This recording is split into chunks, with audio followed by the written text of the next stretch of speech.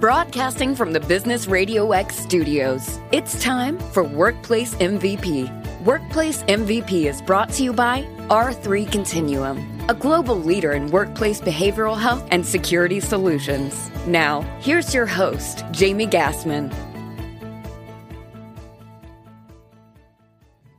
Hi, everyone. Your host, Jamie Gassman here, and welcome to this episode of Workplace MVP. When a crisis event happens, whether it is a large-scale or small-scale incident, the effects of the event tend to put things into perspective, leading us to reflect on our current lives and reevaluate what matters most.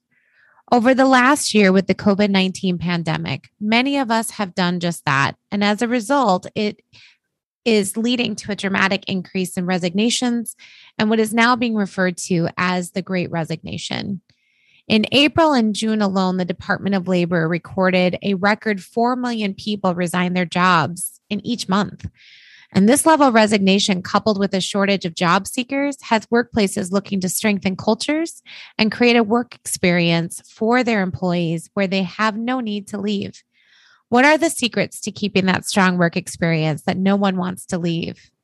And with us today to share best practices for how they have been able to create a great work experience for employees is Workplace MVP Rosanna Preston, Director of HR and Administration for Rosedale Transport. Welcome to the show, Rosanna. Thank you. It's a pleasure to be here. So let's start off. Walk us through your career journey and how you came into your position as Director of HR and Administration at Rosedale Transport. Well, I was kind of just trying to figure out what I wanted to do with my life and got a job at a nearby transportation company. And I was very fortunate in that I met many different mentors that afforded me the opportunity to move through, learn, and grow. So my all things trucking passion started with me working for the safety department, the recruiting department, the administration, getting involved in training and development, and then moving into management. As my career continued to progress, again, I remained able to continue to grow and kept me so involved in the trucking industry.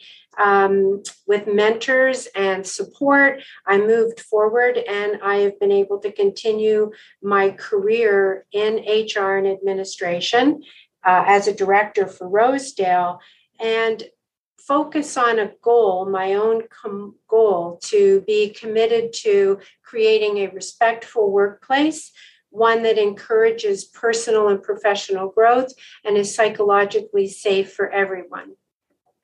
Fabulous. So tell us a little bit about Rosedale Transport. How many employees you have? Obviously, it does transportation like trucking. So talk to us about, where your drivers are transporting to, and just kind of give us a little bit of background.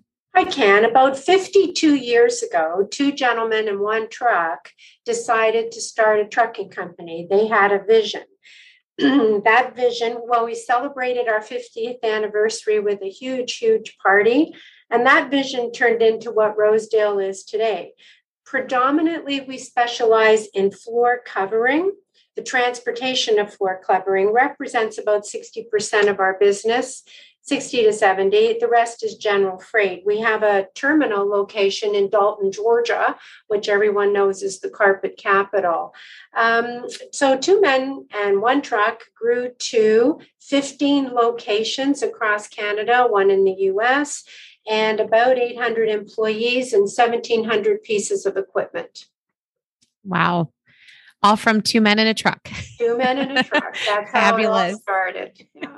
So on a previous call that you and I had, you shared that the organization has had a very strong retention history. So can you, share with us and kind of elaborate a little bit on that, what your retention history looks like? Absolutely. So when we talk about retention in the trucking industry, it generally focuses with drivers because that is one of the biggest problems. I'm proud and happy to say that when I look at the company's retention from 0 to 1 year, we're running at 77.3%. From 0 to 30 years, we're running at 85%. I believe our retention numbers are high because we're a good company to work for and we're a people company. As far as the staff, we talked a little bit about that. There's many, many people across our organization that have received their 25-year watches, like myself, for over 30 years. And I guess we kind of joke anybody under 10 years is a newbie. And again, that speaks for the company, and people just don't leave. Yeah. So, obviously, are you, looking at this year coming out of COVID and having organizations with this great resignation, are you seeing any impact on that, or is your retention still staying strong? Our retention is still staying strong. During COVID, unfortunately, the economy and every company, I think, took a bit of a hit. And for the first time in our history, we had to lay off some employees on the operating side of the company. Most of them have been brought back. Great. Great.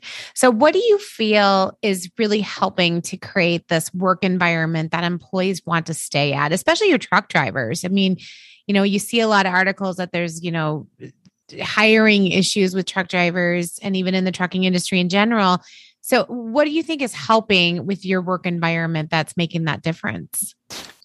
I think being visible, being honest, transparent, and down to earth has created an environment that promotes that kind of retention. Over the years, we have kept our focus on staying current, and we're not a one-size-fits-all type of organization. We stay current and try and know what is important to our people, and I believe those are some of the facts that promote retention. Yeah. So by staying current, what types of things do you do to make sure that you're staying current with them? Are you out having conversations with the staff? Are you doing team surveys? What are some of the things that you're monitoring that help you to know that you're hitting that mark? I think, first of all, staying in touch with the times. Today's worker is a lot different than someone 30 years ago. We all know that. Today, people are looking for that work-life balance. The days of people working, from sun up to sundown are gone. People don't want to do that anymore. And there's been a lot of corporations that at one time demanded that type of time from their employees. They're not around anymore. So understanding the culture, understanding how people have changed, that is learning that we have to stay on top of and not just hunker down and think, well, that was the way it was 40 years ago, because that's not the way it is today. So we've kept that focus of staying current and listening to the people, being visible, kind of establishing that comfort where if someone sees you, they're not shy to come up and say, hi, how are you doing? Whether it's the president, the vice president, or any one of the directors. I mean, no one is reluctant to come and say hello, that's for sure. Yeah, that's fantastic. So, and you've mentioned culture a couple of times. Why is that so important in relation to retention, in your opinion? Well, we spend a lot of time at work. Sometimes we see the people that we work with more than we might see a family member. Liking what you do and where you do it makes it all the better. If you have all the other factors that work for you, such as salary, opportunities to grow, you like where you work and you feel like you're a part of the organization, why would you leave? I mean, other than, of course, if someone got transferred or there's some extenuating circumstance. But why look for greener grass when your grass is already green? Mm-hmm. That's a great point. And a lot of people do that. They'll seek that greener grass. I know in my own career, I've seen people that will leave, when you've got things that are pretty good. And then I generally see them come back, which is interesting. Do you sometimes see that in your own work environment? Oh, very much so. I mean, we have one gentleman, unfortunately, he knows that if there's a spot open, we'll bring him back, but he left for greener pastures. And sometimes I find people are not always honest about the job that they're presenting, and someone leaves and they get to their other place and it's not quite what they thought it was. And then they either stay there or try and come back. We have a lot of people that we've rehired. Yeah, interesting. So, and I know you've previously shared when you talk about the culture that you built, which sounds like an amazing environment for those employees, with that visibility to leadership and, kind of transparency and comfort. You've also, you build that culture within the main terminal, but you've been able to replicate that across all the other terminals, and also replicate that with your drivers that are out on the road. So can you share a little bit about what were some of the ways that you've been able to kind of maintain that culture across the entire organization in all areas that employees might be working? Sure. Well, one of the things is consistency. The same message throughout the organization, whether you're in Winnipeg, Montreal, or Toronto, it's the same message. It's the same company. We promote an inclusive management style, and respect in the workplace is paramount here. Again, so it's the same message that transcends all the locations. One of the things we like to do a lot is have fun. And pre-COVID, I think I was explaining to you, we celebrated everything that we possibly could. So head office would send out a call to action that we're going to be celebrating these days, but then how that locations decided to celebrate it was up to them. They know what their people like. They know which day would be the best day to celebrate. And we allowed them to run with the managers and their cheerleaders were able to run with creativity, food choices, decorations. Everything was left up to them. If we were having food truck in Mississauga, that necessarily didn't mean Montreal was going to have one. They might have done something different. Our marketing team always helped by sending all the branches out material.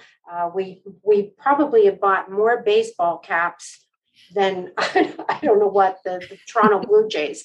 And we have them distributed throughout the organization, and of course that's good advertising for us as well. We change them up because you can't have the same hat 2 years in a row. So different locations know what works best for them. And of course, and again, pre-COVID, I'm hoping we can get back to this. We always had chocolate at all the stations, the office, the warehouse, the dispatch area, chocolates for Valentine's Day, Easter, Halloween. There's just something starts off your day when you walk in and you can put your hand in a bowl and take some chocolate and away you go. So we would definitely want to get back to that. Might do it a little different. All the candy will be wrapped and so on. We'll figure it out, but it certainly won't stop us from celebrating in the future. Yeah. It's amazing what chocolate can do for a work environment, right? Oh, chocolate. And I'll tell you, one of the most popular was the ice cream truck. It was really funny. It was only going to be here in Mississauga until about 3:00, and drivers, or 3:30, city drivers had gotten stuck in traffic or whatever. And they were calling and saying, hold the ice cream truck. I'll be there. I'm going to be a half an hour away, So a little thing like the ice cream truck was the highlight of everybody's day. Yeah, it just, breaks a little bit of business as usual and gives you something fun to look forward to. That's fantastic. Absolutely. So in addition to some of the fun that you've kind of created within that culture, you also talked a lot about some of the incentives that you've established. So how did you identify what's the right fit for the incentives, and how did that help in driving motivation and employee engagement and involvement in achieving those? We have two incentives that surround dollars, money. And one of them is a years of service bonus. And what that one is that the years of service, every employee receives $150 every year, accumulates to a maximum of $3,000. So a 30-year employee like myself, I look forward to getting a $3,000 bonus check just because that's the seniority that I have. We give that bonus out at Christmas time. And a few years ago, someone questioned, was that the right time during the holiday season? So we asked our employees, do you like getting your years of service bonus at the holiday season? Would you like to get it at a different time? Overwhelmingly, everybody liked it during the holiday season. So that's one bonus. And the second one is a profit sharing bonus. And based on the profitability of the organization, everyone top down, bottom up, doesn't matter how you say it, part-time, full-time, is entitled, receives a annual profit sharing portion. And again, that is something that everybody looks forward to. I've been here 30 years. We haven't missed a year yet. And it's inclusive of all employees.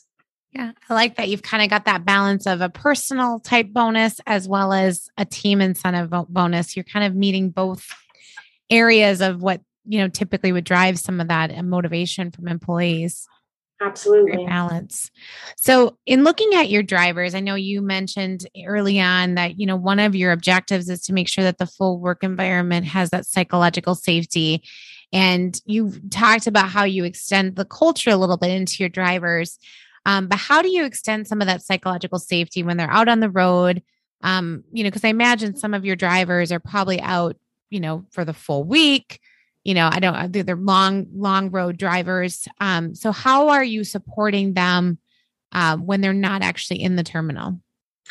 Most of our highway drivers, so we have the city drivers and the highway drivers. Most of our highway drivers are home a minimum of twice a week. Okay. So they don't have runs that take them away for weeks on ends like some other carriers do. So communication is key.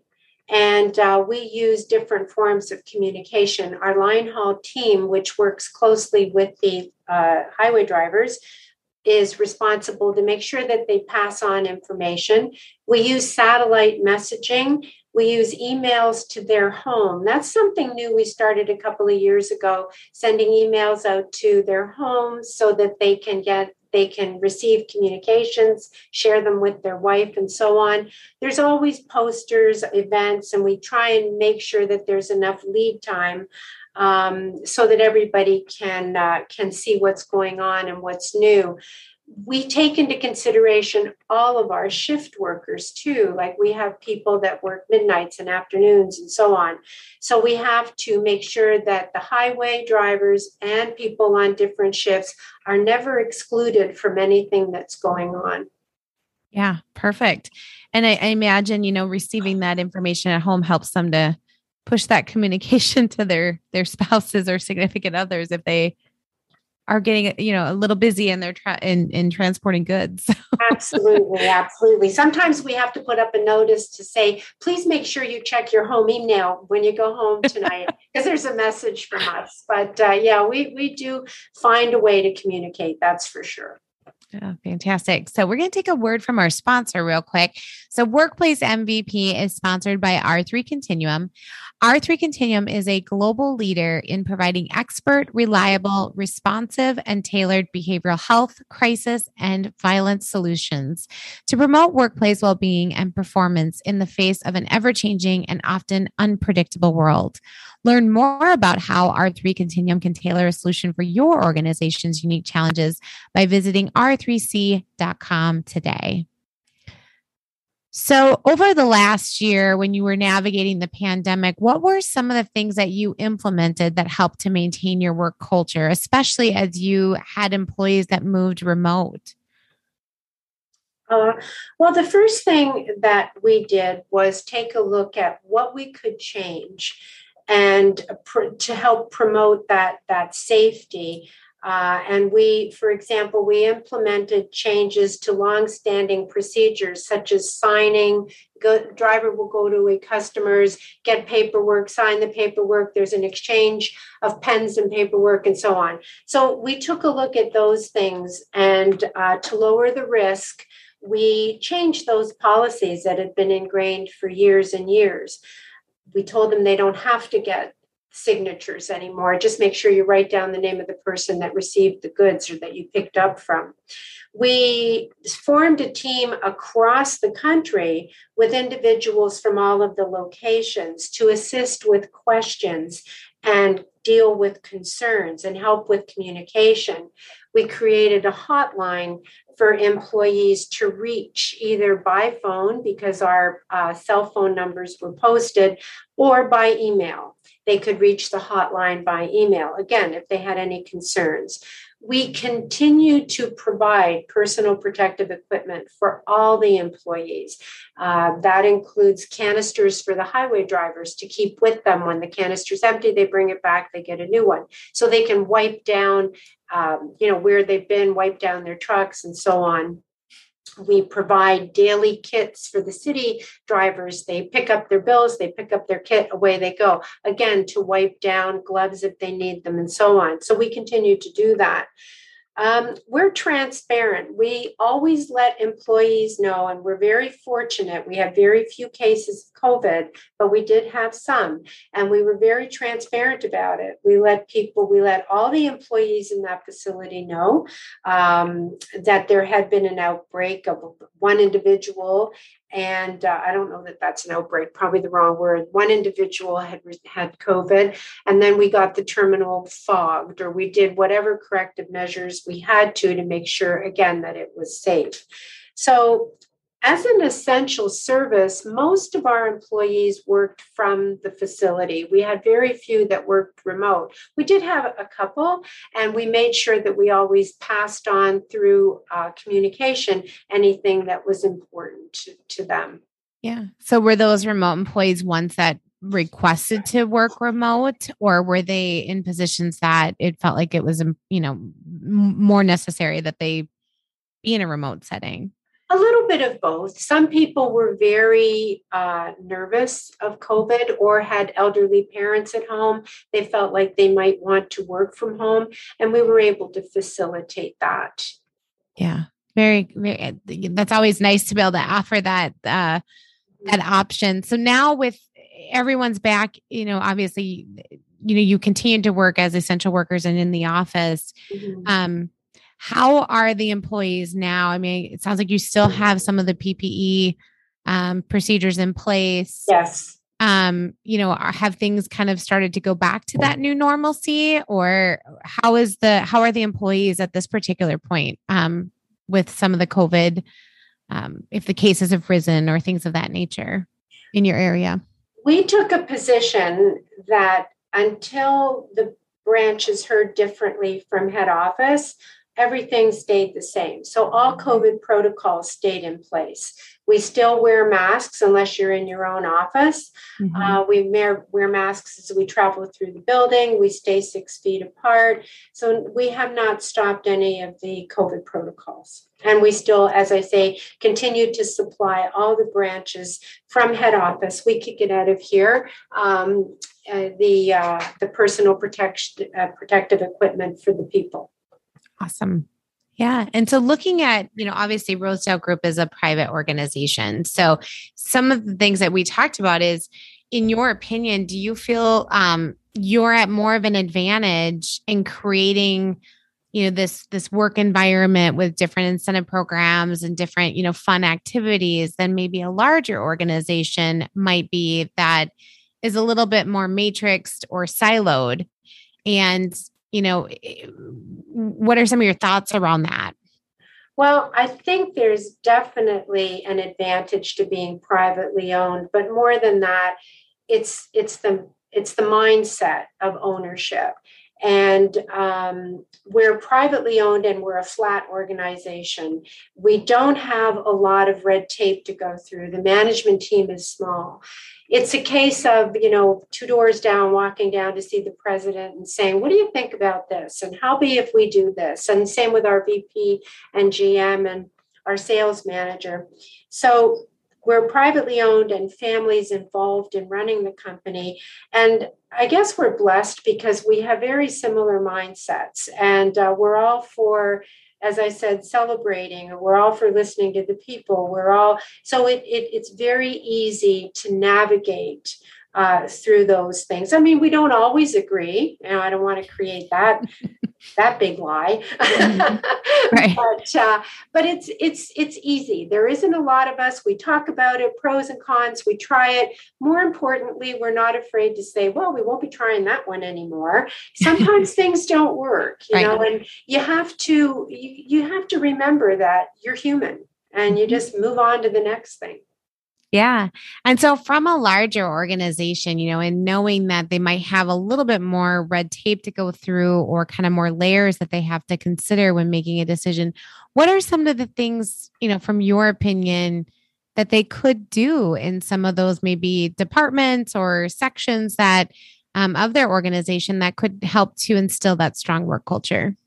Well, I think you're never too big that you can't listen. Yeah. You can't pay attention.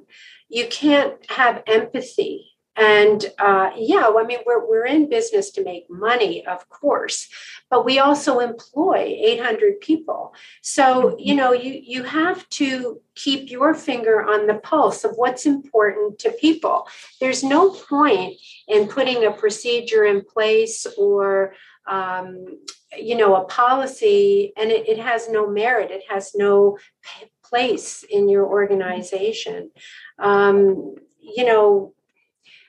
I think keeping, and we talked about that a little bit at the beginning, keeping focus on what's new, what's important, what's changed, the different age demographics. We have drivers that have come to us. There's 5 of them just in this location, and they've crested 65 and they're not ready to retire, but they know they can't work 5 days a week. Well, that's easy. You just go and you talk to ownership and say, so-and-so's been with us, 30 years. He'd like to go down to a 4-day work week. Why would you say no? If the person can still do the job, still valuable to the organization from many perspectives, then okay, you can work 4 days a week, but you can maybe take Wednesday off. So work Monday, Tuesday, take a break, work Thursday, Friday, move on. Again, we're non-union. We can do a lot of those things, and we certainly try to do our best. Yeah, creating a flexible environment to meet that employee where they're at. Yeah. Absolutely. And I got to imagine they appreciate that so much because it probably, especially if maybe it's a temporary thing, they're going to remember that. Yes, absolutely. And again, that holds true. Like if you have a line haul driver, and again, this has happened, a highway driver, maybe his wife's having surgery. So he asks if he can stay more local for a little while, maybe only do Toronto, Montreal. That way he'll be home for sure. And again, you can do those things, but you have to listen and you have to balance running an organization, being profitable with the needs of the people as well as the company. Yeah. And that's that whole creating that culture of transparency and, where the employee feels comfortable bringing that to you. Absolutely. Yeah. So in your opinion, just looking at, what they are calling the Great Resignation, why do you think so many people are making career changes and moves at this particular point, from your opinion? Well, I can give you a real life example. Recently, I'd say within the last 18 months to 2 years, we've had 4 individuals leave the same place of employment in our industry and apply for positions at Rosedale. And we hired them all, and they're great. They have fit into our organization. They like it. They stop me sometimes in the lunchroom and tell me how much they like it here. Why did 4 people all leave the same company? So, of course, I'm going to ask. And I found out that basically the years that they had there took a secondary place to how they were feeling. They didn't like to come to work. There was broken promises. There was a lack of empathy and caring. And they were no longer happy. So it didn't matter that some of them had 4, 5, 6, 8 years vested. Things deteriorated for whatever reasons. And the people started to feel that, and they left. And one of the gals, she said, if I get this job at Rosedale, great, but it isn't going to make a difference. I'm still leaving my place of employment, and I will find another job. Well, fortunately, it worked out. She came to Rosedale. So there's an example where 4 people all left one company because people stopped listening, people stopped caring, and broken promises, as I said. Yeah, they lost that people focus. Absolutely. Yeah, so crucial. So if you could provide advice to the leaders that are listening on to our show right now, for what you've found works in ensuring strong retention, what would that be? Well, I think you have to believe in yourself. If you believe in yourself, if you have confidence within yourself, then other people are going to believe in you as well.